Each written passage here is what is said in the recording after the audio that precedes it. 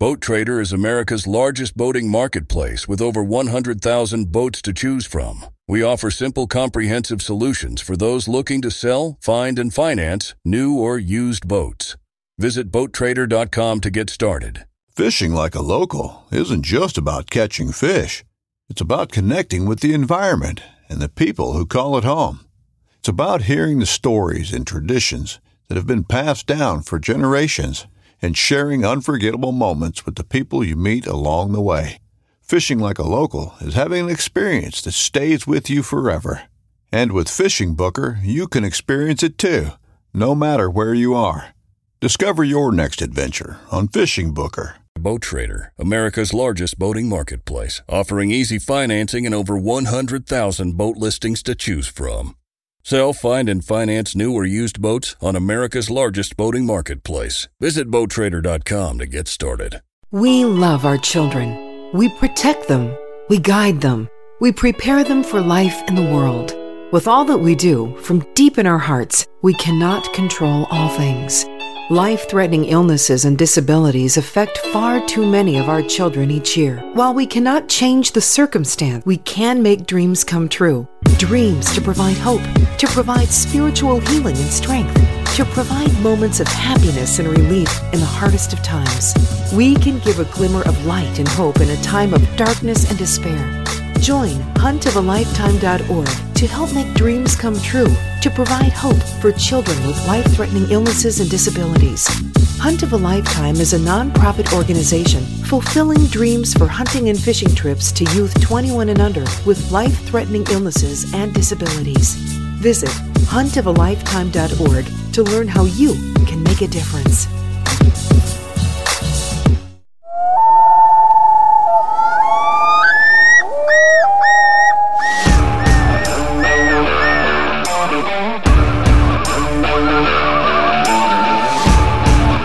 Please join me, Game Warden Wayne Saunders, and other game wardens on our adventures protecting wildlife, saving lives, and having fun, all while serving the public and the natural resources of our planet. Listen to the tales and experiences of those who work in the outdoors while being entertained with stories about encounters with poachers, wildlife investigation, murder investigation, near-death experiences, search and rescue missions, wildlife interactions from game wardens around the country and around the world. When I retired, I realized I couldn't let go of that legacy, but rather wanted to share the passion, the commitment, and the stories of those men and women that call themselves game wardens. This is Game Warden Wayne Saunders, and this is Warden's Watch. Brought to you in part by International Wildlife Crime Stoppers, New Hampshire Wildlife Heritage Foundation, and Maine Operation Game Thief. Okay, so I'll do 10 seconds of silence because there's always noise in a room. As a matter of fact, that's why we didn't set up in the kitchen, because the refrigerator's loud. So I'll do 10 seconds of silence, and then I can cut out noise from the room. And I'll roll right in. And I don't know when this will go on, so I won't give like an episode number or anything. But yep. How many years did you do, Joel? 25 for the state. Okay. And I worked, I was a deputy for I was with the department, I guess, 28 years with my deputy in full-time time. Okay. Yep. And colonel for how long? Just under 12 years. Under 12 years. I was in Augusta for 14 as a captain down there. Yep. That's impressive, I'll tell you.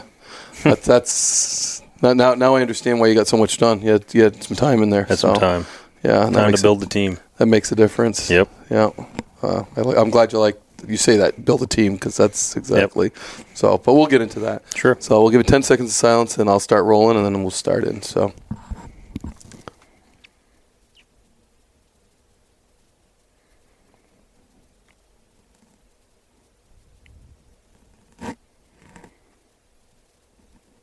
Today on Warden's Watch, we have the privilege of having Joel Wilkinson, former colonel of the Maine Game Warden Service.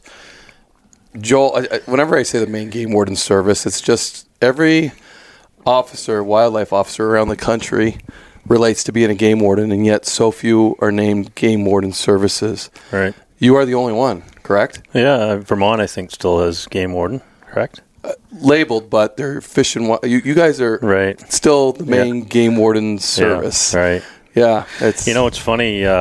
We've gone through all types of mission statements and strategic objectives, and there's been discussions over the years about changing the name. They say the term game warden's limiting.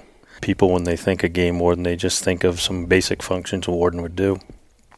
And what's interesting about it is I said, well, all those things are things I've always associated with a game warden because that's what a main game warden does. So maybe we need to tell people a little more about what we do.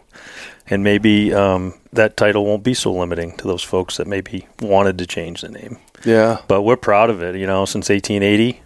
We just had our 140th anniversary, 141 years. We've been called Maine Game Wardens, and I know in my tenure there, my entire team and myself and the commissioners were supportive of keeping that name and the recognition and the tradition that goes with that, with the state of Maine. I mean, game warden in Maine is still talked at the dinner table, especially during deer season. More so probably in central Maine north, but, I don't think people would know how to relate to some of the other titles that some of the other agencies have. So it's a brand we have, and it's a brand, and it's a name we're proud of for sure. Yeah, and I think Pennsylvania just rebranded themselves as game wardens. They did. And they actually did a study. Yeah. And they took people, and they wanted to know what they related to, and game warden was the thing that their public related to, so that's why they went to the game warden. Never had been called game wardens before officially. Sure. But took that terminology after their research, which I find fascinating. Yeah, I mean, we're still primarily a fish and game agency. We, we're responsible for regulations on hunting and fishing, but we also do all the outdoor recreation. And Maine has such a diverse outdoor recreation community and opportunities. We've always been the people doing it. Yeah. So I think even people that come from away that visit understand what a Maine game warden is if they've had an interaction with them. Some things we did in the last 10 years kind of open that up for the rest of the nation too, and the duties a game warden actually does. So. And I think nationwide we relate to the term game warden as whether you're a conservation officer, whether you're an environmental police officer, we all relate to that. Hence, completely. Warden's watch. Right. And I always loved it when people say, yeah, I've never been checked by a game warden. I said, yeah, but have you ever been watched by one? Because if you have, you'll never know. Well, a good chance they weren't doing anything wrong if they never got checked, right? Exactly. Yeah. Exactly. Yeah. So how did it all start for you, Joel? I mean, you had a long career, 28 years. Yeah. So that's a good tenure. And I grew up in a blue collar family, and hunting and fishing wasn't a big part of my upbringing. We worked. My dad was a school teacher, worked 3 jobs, and also ran an excavation business. So wow. I didn't have a lot of time as a kid. I was in the gravel pits working with him. I was a laborer for him. And it actually all started with my first girlfriend's father. And I actually started hunting and fishing with him and camping. And before I knew it, I was spending more time with him than I was with her. and so that kind of went away, but I still stayed close with him. And he really gave me the foundation of hunting and fishing and good ethical outdoor activities, what to do, what not to do, the temptations that are out there when the fish are coming good, or to not take chances or do things stupid. And I grasped onto it very early, killed my first deer at 15, I killed my first bow deer at 16. I was addicted to hunting and fishing. So naturally, I'm like, well, I'd love to have a career in the outdoor arena. I always was interested in law enforcement, so I reached out to Lieutenant Nat Berry, who actually lived in the community over from us, and told him I was interested in being a warden. And I got kind of the same line that everybody got back then. Well, there's 2,000 applicants. We usually have 5 to 10 positions. It's a tough thing to get into, but if you really want it and you work hard, you can get it. So he made some great contacts with me, and I started riding with game wardens when I was 16 years old. Nice. And I rode with Chris Simmons and Albert and Dennis McIntosh and a lot of those folks that broke a lot of ground ahead of me. I learned a lot from them. I learned how to treat people. I learned what was important, what was a good case, what wasn't such a good case. I literally focused on that, put all my eggs in one basket, and I went for it. It was funny at the time, the state of Maine had deputy game wardens, and you only had to be 19 to be a deputy game warden, which is really interesting if you think about the dynamics of law enforcement now and putting a gun and a badge on somebody at 19, but went through the process, and I turned 19 in June, and I became a deputy July 1st at age 19, and I was the last 19-year-old deputy. I don't know if that's good or bad. But from there, I spent every waking minute when I wasn't working for my dad, riding with the wardens. And, my father talked to all of us boys. I had 3 brothers, about taking over the family business, and he was great. He said, you need to go after and do what makes you happy. And so anyways, I went through the testing process at age 20. I snuck my application in, and you had to be 21. And I said, I'm going to try it anyways. So I snuck my application, and I actually made it all the way to the physical fitness test, which was in Castine. I told the guy that I was a deputy for, I was doing. He said, "Hey, you go for it." He loved the drive I had. Yeah. And I showed up there, and the HR director was there checking licenses. And my name was on the paperwork. They'd missed it until I got to that stage, and I got rejected in Castine. And I was so defeated. I was so disappointed because that's all I wanted to do. Right. I mean, I had such a drive to want to do this job. I'd spent so much time with the guys. So they basically said no, and I went home. I was very disappointed. The wardens that were my mentors were like, "Oh, it'll come around again." And, there's 1,500, 2,000 people applying. You may not have had a shot but anyways. They were all rooting for you to get on it to 20 to get through the door. Yeah. They're like, let's see how far this goes. Yeah. And so it was funny. I went home, and I said, I'm going to call the colonel.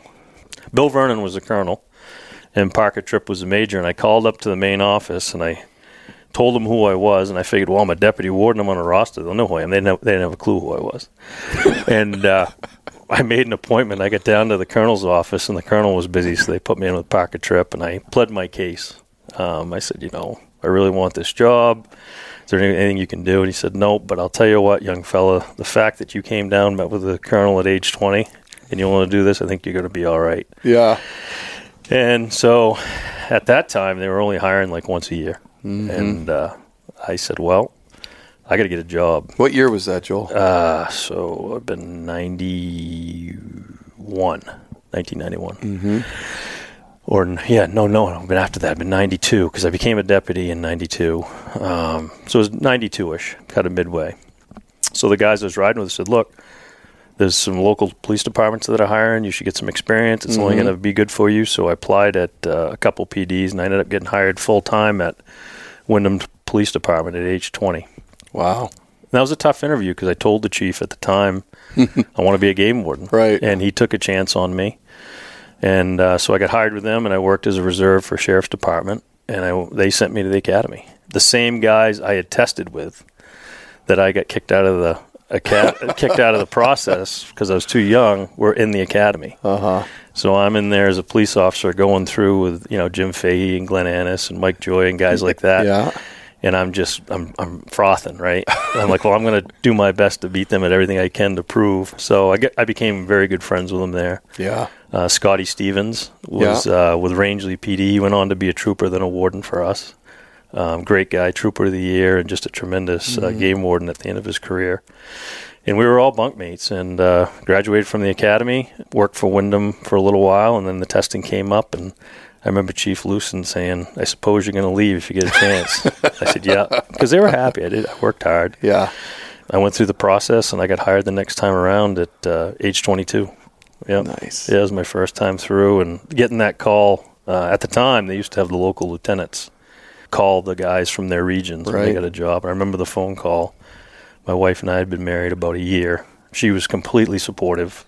Nice. Married my high school sweetheart. So she knew what my passion was and kind of what we were getting into because she'd seen me riding with the other wardens and got to be friendly with their wives and their children. And it happened, and we got hired, and they sent us to Rumford.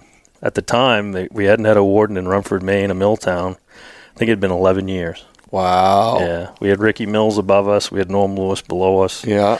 But that little piece of ground in the middle, There hadn't been a warden there. It was an interesting first year. I was going to say that. And that's pretty rough country, too. Oh, yeah. That's outdoorsy. Oh, yeah. Lumber, cutting. Yeah. Log truck drivers, wood cutters. That's moose country. It was interesting. Yeah. And you had some icons above and below you. I did. With Ricky Mills. And, yeah. No, that's pretty awesome because having those guys beside you, I mean, the stuff that you probably hit the ground running to learning, just being that sponge. Yep. So I know both those guys enjoyed the heck out of you. Oh, and your drive. Yeah. Again, that drive, that helps a lot. I was lucky because I was the only one that had the academy. They hired everybody. Then they're going to have a warden school. So the guys that were actually in my warden school all went through the academy together. So I was kind of a newbie because I'd had my certification. I came in, and we had a class of 8 or 9. Of course, I was fortunate. I had Don Gray as my sergeant.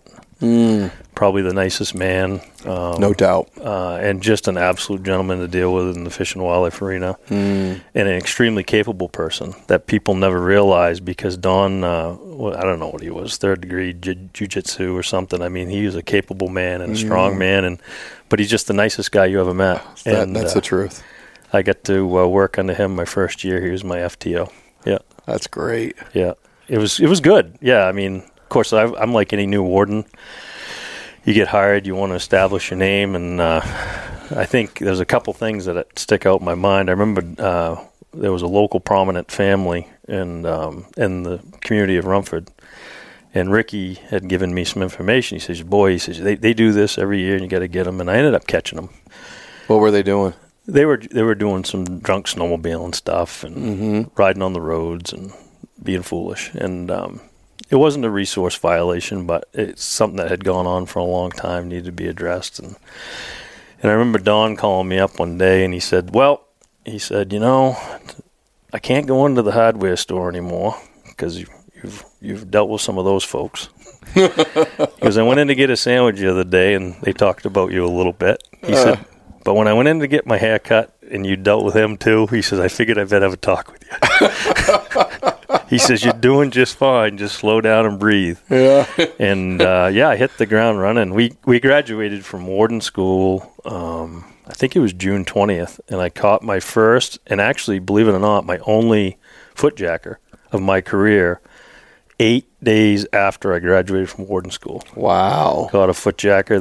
They'd already killed a doe. They had it hanging in the their residence. Were they walking out the back door, or were they getting dropped off? No, walking out the back door. We got I was actually in Norm Lewis's district. We got a complaint. Norm was off, and it was a shots fired, which every game warden gets a ton of them. You have to kind of evaluate it and see if it has any merit. But I'm right out of warden school. Right. It's July, and here I am chasing down shots fired complaints. Could be a pit party, whatever. And sure enough, I hid my truck, did everything I was told to do, and I sat on there around the campfire, and I could hear them talking about killing deer. I'm like, no kidding.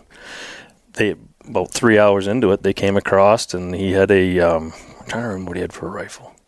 It was a 220 Swift, I believe. And he had a handheld Q-beam with a battery hooked up with a strap. One guy had that, and he had a light on his gun, and they went around, they were hitting the edge of the fields. And I saw them work the whole field, and they disappeared. And I'm like, oh, man, this is real. This is going to happen. So when they came back out through, I jumped them and got inside their house, and they'd had a marijuana grow, and they had at the time, that was illegal, and they had a doe hanging from the shower in the bathroom, and they'd scun that up and quartered it up. And I called Don Gray. It was like 3 o'clock in the morning. At the time, we didn't have cameras. We didn't have cell phones. We had to call through the barracks, and we had to call our sergeants to come take pictures of our evidence. We weren't issued phones. Imagine that. We weren't issued cameras. And I know a lot of people find that hard to believe, but we had calling cards. We had little calling cards. So anyways, Don comes down. He goes, what do you got? You got a boating accident or ATV accident? I'm like, no, I caught a night iron. He's like, excuse me? And, so it was fun. And it kind of established me out of the gate. And I had some ups and downs there. Learning curves. Learning curves, yeah. But I learned from them. That was the difference. Yes, that's huge. Yeah. So my wife and I were there for a while, and this upcoming concert season will be all about the boots, and Tecovas is your stop for the best in Western style. Tecovas has seasonal and limited edition offerings this spring and summer, including men's and women's boots, apparel, hats, bags, and more. All Tecovas boots are made by hand in a time-honored tradition with timeless styles that are always on trend. And Tecovas has first wear comfort with little to no break-in period. It's hard to find this level of comfort paired with this level of style. Stop by your local Tecovas store, have a complimentary drink or two, that's WCB style, and shop new styles. The smell of fresh leather and friendly staff are at your service. Many stores even have leather custom branding to make your boots truly personalized. And with regular live music and events, there's no in-store experience like it. If you can't make it into a store, just visit tecovas.com. That's TECOVAS.com. They offer free shipping on all boots, as well as free returns and exchanges, and ship right to your door. Go to tecovas.com and find your new favorite pair of boots today. Had our first child, and then we transferred up to the Forks, just south of Jackman. Yeah. I always remember, I could see Don saying, a what? Right. Because that's unexpected. And my lieutenant, same era as Don. He's like, every time I'm ready to crank your head right off, he's like, you pull a rose out of your ass. Yeah. Well, Don was such a good guy, and you never wanted to disappoint him. Yeah. I mean, that's the reality of it. And but you made him pretty damn proud catching a night hunter. He was excited. Yeah. Yeah. Excuse me. Yeah, made the local paper. They had a little clip in there about new junior game warden Nabs poacher right out of the gate or something, the Rumford Times, whatever. That's great. Yeah, and one of the kids' fathers. And that's big news in that country. Big news. Yeah. Big news, yeah. That put the news out to everybody. Whoa, there's a game warden in town. But the tough thing was I had to call Norman the next day and tell him I caught a night hunter in his district. But I did try to get a hold of him. Yeah. I did try. But he was happy for me, and I think he was proud of me because I'd spent time with him too. So it was good. That's great. Yeah. So, and then you're off and moving again. Yeah, we went to the Forks, and my wife and I and my oldest daughter, Emma, we lived at Indian Stream Township right at Harris Station Dam.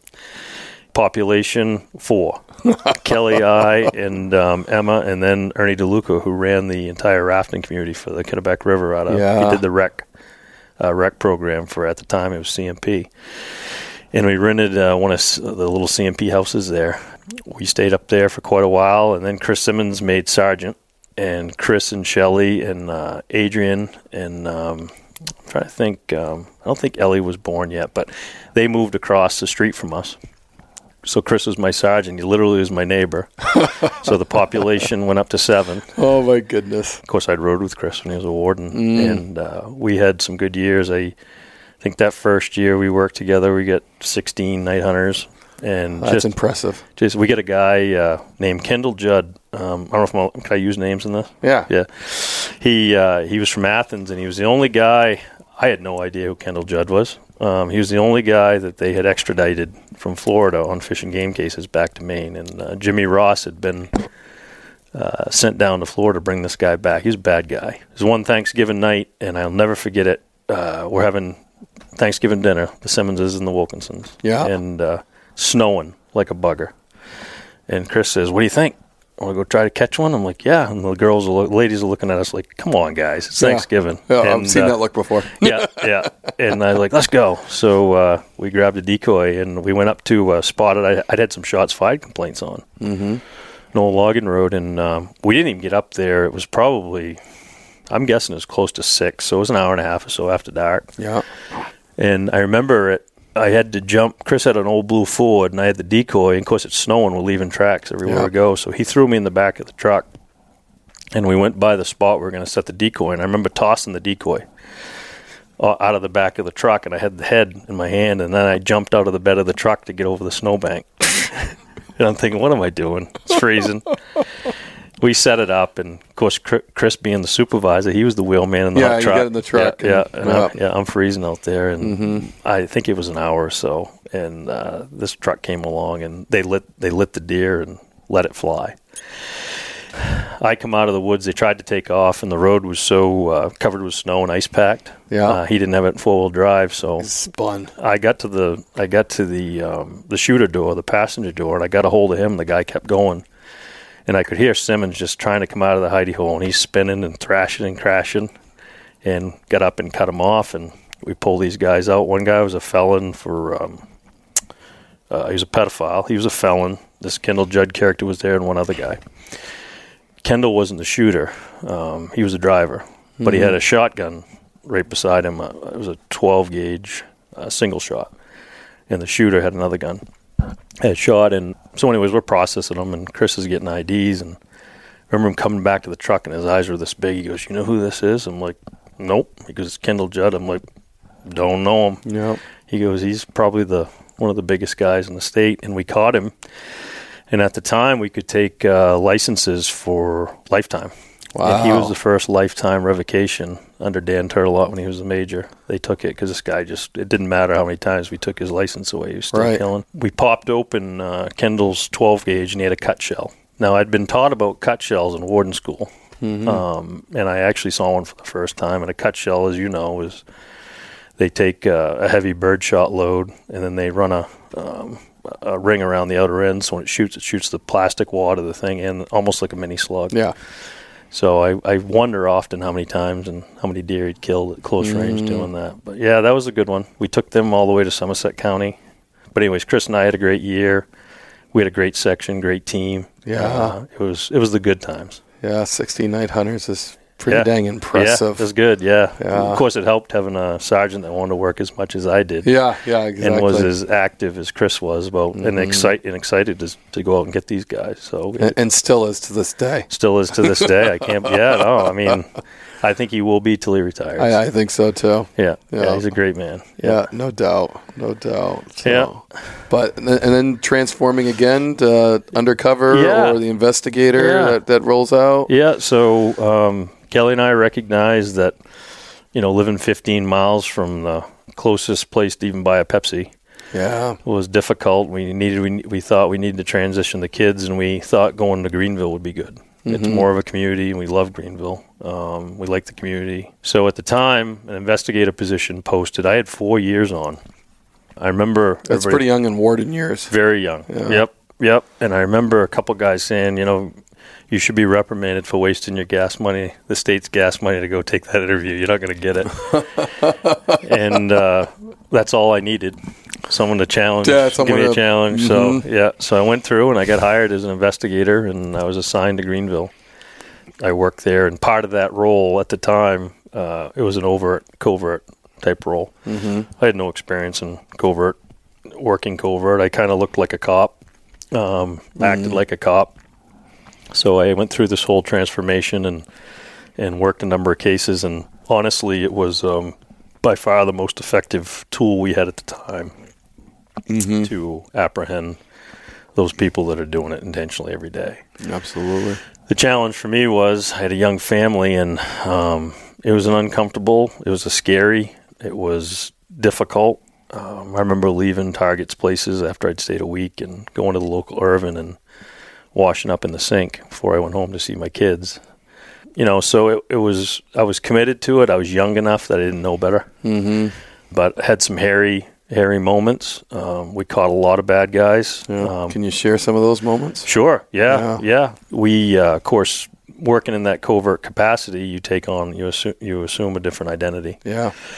The people, this particular target group we were working down on the coast, was known for pretty much violating any law on the book, but they were known for poaching, and we were trying to get to a specific target, and trying to get to him, we had to make contact with this other person we thought would bring us there. Well, the problem was once we made contact with his first line, they liked me and another agent were working, and they liked us so much they didn't want to share us, essentially. I think the number, I can't tell you specific, it was 17 to 18 illegal deer from August through November. Not a one of them had a license. Jeez. A lot of them were felons. We killed turkeys. At the time, turkeys were very regulated in the state. We didn't have the population we did. They stole anything. They were thieves. I was sitting at the trailer table many nights when there was 5 to 10 pounds of marijuana deals going down. Wow. I would leave there, and there was always either an unmarked MDA unit or a local police officer within short order of the place. They knew they were bad people. And, of course, the local warden didn't even know I was working there. The person who I knew that had the area didn't know I was working there. Right. You just couldn't take that risk. No. They were high risk, and I've had them put a rifle, driving a vehicle, and drive a rifle right up in front of my face and flatten a deer right in front of me while I was driving. A lot of times they were under the influence of drugs and alcohol. I was with them one night in Rockland at the Time Out pub, and they got in a fist fight with a bunch of Coast Guard guys. I was there watching this thing happen, and the challenge of undercover work is not crossing that line, and I kind of snuck in and told the bouncer, call the cops ASAP. I'll never forget, they're squaring off with these Coast Guard guys, and it was all over some lady singing on a karaoke machine. It's crazy, right? God. I hear the sirens coming, and the Rockland PD pulls in, and it's Blaine Bronson, who I went to the academy with. Oh. I'm like, this isn't good. Oh. He never recognized me. Broke it Wow. up. They did their thing, and we went on our way. But yeah, just there was a lot of drug use, a lot of alcohol use. I remember the first day I landed, they had head lice so bad in the house that I was trying to figure out a different place to stay. It was a rough crew. At the end of the case, it was at the time, Bill Livesey was probably our best covert guy we ever had. But at that time, it was probably one of the biggest undercover cases we had. We sent some people to prison for everything from tax evasion. We were doing Marine Patrol violations. We brought Marine Patrol into it. We had Maine Drug Enforcement. I just saw a lot of things and a side of society that I had not been exposed to in my childhood. Or you may deal with them in a particular incident, one of these type of people, but to actually befriend them and then become part of their very tight-knit group. It's the ultimate, if you think about it, it's the ultimate invasion of their trust when they finally trust you. And it was an effective tool. We had plenty of predisposition to work the case. It was legally, and it was a lock-tight case. But I kind of figured after a number of those, I don't think I was cut out for it with the family at home. And you had to change on the fly all the time. I could tell my wife, I think I'll be home Thursday. And then I get into a run with them where we're making big loops, night hunting deer or whatever we were doing. I wouldn't get home till Saturday. And I had no way of calling. We didn't have cell phones. For me just to start stepping out and using a payphone would be... Yeah, suspicious. Yeah, so that became challenging, but I learned a lot. I learned how to become a way better field warden and to pass some of those skills along. Some of these loops we would make, we would bring shrimp totes, and we'd pick up every apple into every apple tree that we came on this loop until we got to the spot where they felt safe and that it would be a good place to shoot. And they put every single one of those apples under that one tree. Wow. So we'd make the night hunting loop, just say, you did a 12-mile loop. We'd only light one spot, but we'd pick up apples all day. And guess what? Every time we lit it, there was a deer there. Wow. Yeah, and they were shooting ditch deer. Mm-hmm. Warden school, they train you, they shoot and they leave and they come back. No. They shot them and they grab it. Hot load them, yep. Yep. We hot loaded a lot of deer. Yep. Mm-hmm.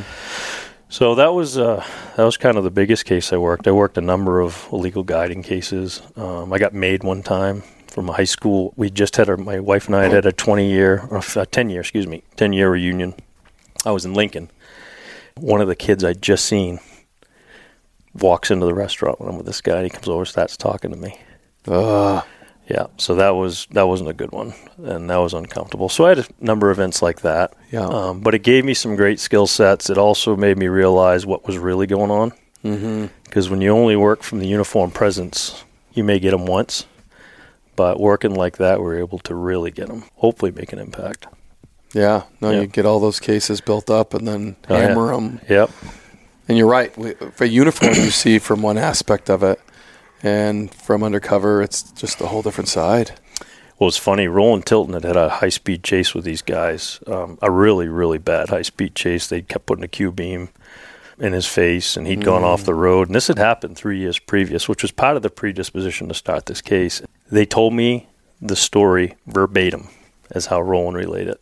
Wow. Because they got away. Yeah. They got away. He went off into the ditch, and they got away. And they relayed that story and I'm completely outside it, and I'm listening to their version, and they were both telling the truth. So Roland was happy, Marine Patrol was happy, a lot of people were happy down there when we wrapped that up. Oh, I bet. Yeah. The only thing that was a problem there is we never told the local police chief we were working, and it was a one-horse town. He knew everything, and the day we did the takedown, I remember bringing a case report down that thick. there was some information that was provided and things I'd witnessed that could clear a couple of his local thefts and burglaries. So I gave him case reports, told him who I was, and he was quite upset we'd never let him as the local chief know. Well, I made the mistake of leaving my business card with my home number. And that Christmas, it was the 20th of December, my wife picks up the phone, and it was the wife of one of the targets screaming and hollering at my wife, telling my wife that they knew who I was and where I lived and I would pay. That was a big change for me, saying, you know what, it's one thing me, but when they bring my family in. Right. So shortly after, I went back to the field. And that's how they got your information, was through the local chief. Yep. So probably a good thing you never brought him into the loop, letting him know anything. Right. Well, I brought the DA into the loop who dealt with the chief, but just a total horrible thing for somebody to do. Right. So I never forgot that. And it didn't, to me, I lost a lot of respect for that individual out of that. But yeah, so then we made some changes and went back to the field, and I became a much, I think, more effective game warden after knowing they never lit a field. They wouldn't light a field. They were always looking overhead for the plane. They pointed out all the spots the wardens would park, and after the case, some of those spots were accurate. Not all of them, but some of them were accurate. They were deathly afraid of the local Marine Patrol officer. And I think it was the commercial aspect of what they did. Okay. And it was their livelihood. So, and the officer was very aggressive and very good at what he did. So, yeah, I learned a lot. You see the other side of it. Yeah. For sure. You get more of a thorough investigator when you're in uniform too, because you understand where they're hiding things. Oh, yeah. And we caught a lot more night hunters after. I caught a lot more night hunters with my colleagues after learning what I learned in the covert capacity in those years. Yeah, thinking out of the box of the normal game warden. Yep. Like you said, they wouldn't light the field. No. So, and we typically, and with all this technology, Joel, that's changing, this thermal imaging that's getting more and more inexpensive for people to purchase, and we're seeing more and more of it. Yep. The old tactics of being a game warden are not going to work. It's different. Yep. Yeah. The skill sets you still need, because at some point in your career, the technology, it's going to fail you, or you're not going to have it, and you still have to rely on those skill sets. But we shot a lot of deer off high boards right behind the house, and they would pattern those deer. They'd start feeding them out at 200 yards. And when the apples were cleaned up, they'd move the salt and apples to 125 yards. And the deer would come in and get them. And then when they get the deer within 50 yards of the house, when the right buck was there, they'd shoot them. I mean, it's all things that I saw, and it worked. Changed how we did business, at least from my section and my crew around me, for sure. Right. Yep. Right. I always think of Simmons and doing the backyard decoys, and Aaron Cross is running out there grabbing the deer and moving it, and we've done a lot of that. Terry. Yeah, you ain't kidding. Every time I'm like, my hair on the back of my neck stands up when we talk about it. Yeah. So I asked Aaron, I'm like, did he ever make you put on a deer suit? No, there was a lot of times I was deer man, especially getting it out and getting it set up. Yeah. I remember a case, I was a sergeant. After I left that job, I went to the field, I got promoted to sergeant, and I had the Crown of Maine, so I supervised the 5 or 6 guys in northern Maine. I'll never forget it. Ed Christie and Billy Chandler had a complaint of some guys night hunting in New Sweden. And I said, let's go up. We'll set up on them on their loop and see if we can get them to shoot. We got there late. It was probably 7 o'clock at night. We wanted to be there at 6:30, and we had no more put that decoy in the ground, and that truck's lights were, we saw it coming. We're like, get it in, get it in, get it in. And I staked that thing down. I remember throwing the head on and thinking, boy, I hope the head's right. And Ed and I went right to the ditch, laying between the deer and the truck. And the ditch was deep enough. I felt safe he wasn't going to drive into it. But he pulled it in, lit it, and just unleashed. And we're literally, the headlights are here, the deer's there. And Billy got stuck coming out of the hidey hole. So I finally came up out of the ditch. We ended up having a chase with these guys and caught them, and one of them had come across illegally from Canada. Wow. They ditched him. He went in the woods and hit a tree square. He didn't have a light. He ran into the tree. He ran into the tree flat with a gun, broke the scope off, and he was laying in there with a big gash. And we called Border Patrol, and we wrapped him up. But yeah, there's a lot of inherent risk to being a game warden. Yeah. And I don't think a lot of people knew that. until we started putting some of that stuff out there collectively nationwide, the importance of what a game warden's job is and the risks they go through. Right. And I think it's helped the profession. Yeah, no doubt, which it's a little early, so we're not going to get into that because we're kind of going so, but I want to talk about Northwoods Law and getting that message out there. But you started that as a colonel, but you went from sergeant. Did you go from sergeant to colonel? No, I got promoted to headquarters, and I was the captain. They created a new captain. New Hampshire had a captain's position, and our current colonel and major at the time always wanted one to do, to basically manage 5 programs, do internal investigations, and run our covert unit. And based on my experience, and I guess the skill set they felt I had, I got that job, and I moved to headquarters, and my wife and I left our brand new home we built in Greenville, and we went to the big city of Augusta. And I did that for a number of years. We did landowner relations, Whitewater, did the UC program. I managed a whole other host of issues, administratively for the colonel, was in charge of vehicle setups and all that stuff. And they put a lot of trust in me at a young age. I was 33. Yeah. And I made cap 32, actually. And I remember my wife saying, "You sure you want to do that? You seem pretty happy." I feel like I need to.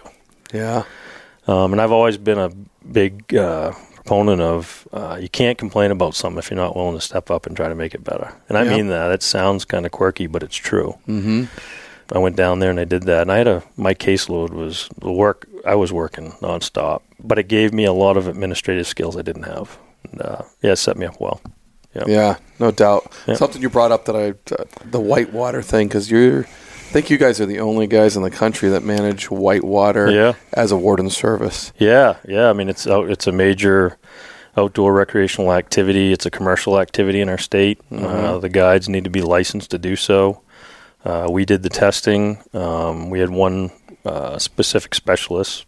It's a corporal now, assigned to the program, from everything from launch order to troubleshooting with guides to dealing with pirate rafters, people that are unlicensed. Yeah. Bringing people talk about launch order, just so everybody knows what a launch order is. Yeah, so the way it works is when the whitewater industry got established, the first companies that were established and licensed as whitewater outfitters and then licensed their guides became the first to launch. Whitewater industry is based on the release of water. So every day you'd know when the release was. So whoever went first had guaranteed water down through, whether it was the Penobs or the Kennebec, or the days they were going to release Flagstaff and they'd have runs in the dead. And you would have, from time to time, outfitters trying to sneak in front of outfitters with commercial customers, and we were babysitting launch orders up there with them. But for the most part, the industry is actually a great industry. And it polices itself, so to speak. It does, and most of the owners are great people, and they've started from scratch, and they've built wonderful businesses, and we work more alongside them. We would deal with things the way they should be dealt with in that industry. If there's issues, we'd go talk with them. You got to tune this up or whatever. And we really focused on the unlicensed guides because they were bringing people down. They didn't have the proper safety gear. And, every year we'd lose a few people in the river from time to time. And it was interesting for me. And, of course, I lived in the Forks. And that's where most of the companies were based. So I knew all the big company owners from being a field warden. Right.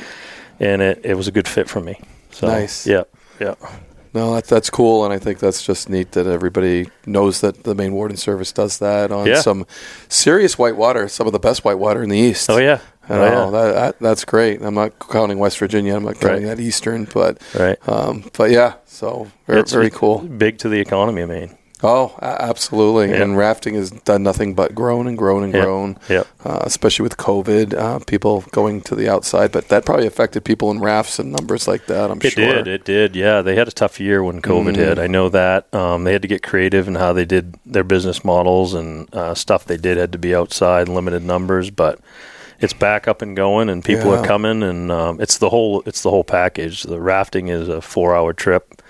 But it's the being in the Maine outdoors, being up there, campfires, food, and a lot of the companies offer other activities from rock climbing to biking trails and hiking trails, and fishing on the river, and so it was kind of a all-inclusive weekend for people that just wanted to get away and try a little bit of everything. Yeah, and the adrenaline of whitewater, there is nothing like it's fun. it. Yeah. I went from a raft to a kayak, and I felt like I went from an 18-wheeler to a sports car. Oh yeah, and just some of the best times I've ever had is in the whitewater, and certainly adrenaline filled. Yeah, oh yeah, so, it was good. It's a good activity. And we still do it. We still regulate it. And Steve Allery is the corporal there doing that, and he's been doing it for years. And he's a good guy, and he has a great relationship with the companies. And my philosophy's always been solve things at the lowest level possible. Don't let stuff get to the legislature. If you can pull the companies together and police it, and I think we've done a good job, and I think most of the companies would agree with that for sure. Right. Yeah. Yeah. Looking for problems in the head, not letting them develop. So when you see a problem, address it right away. Yep. Yeah. Oh, that's great philosophy. Yep.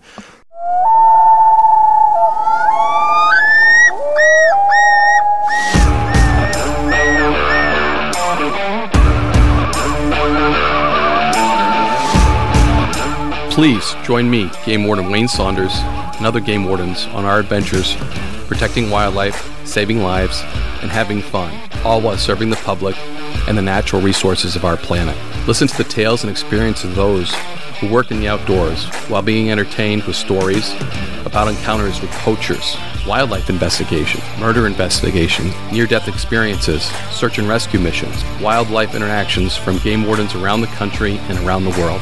When I retired, I realized I couldn't let go of that legacy, but rather wanted to share the passion, the commitment, and the stories of those men and women that call themselves game wardens. This is Game Warden Wayne Saunders, and this is Warden's Watch.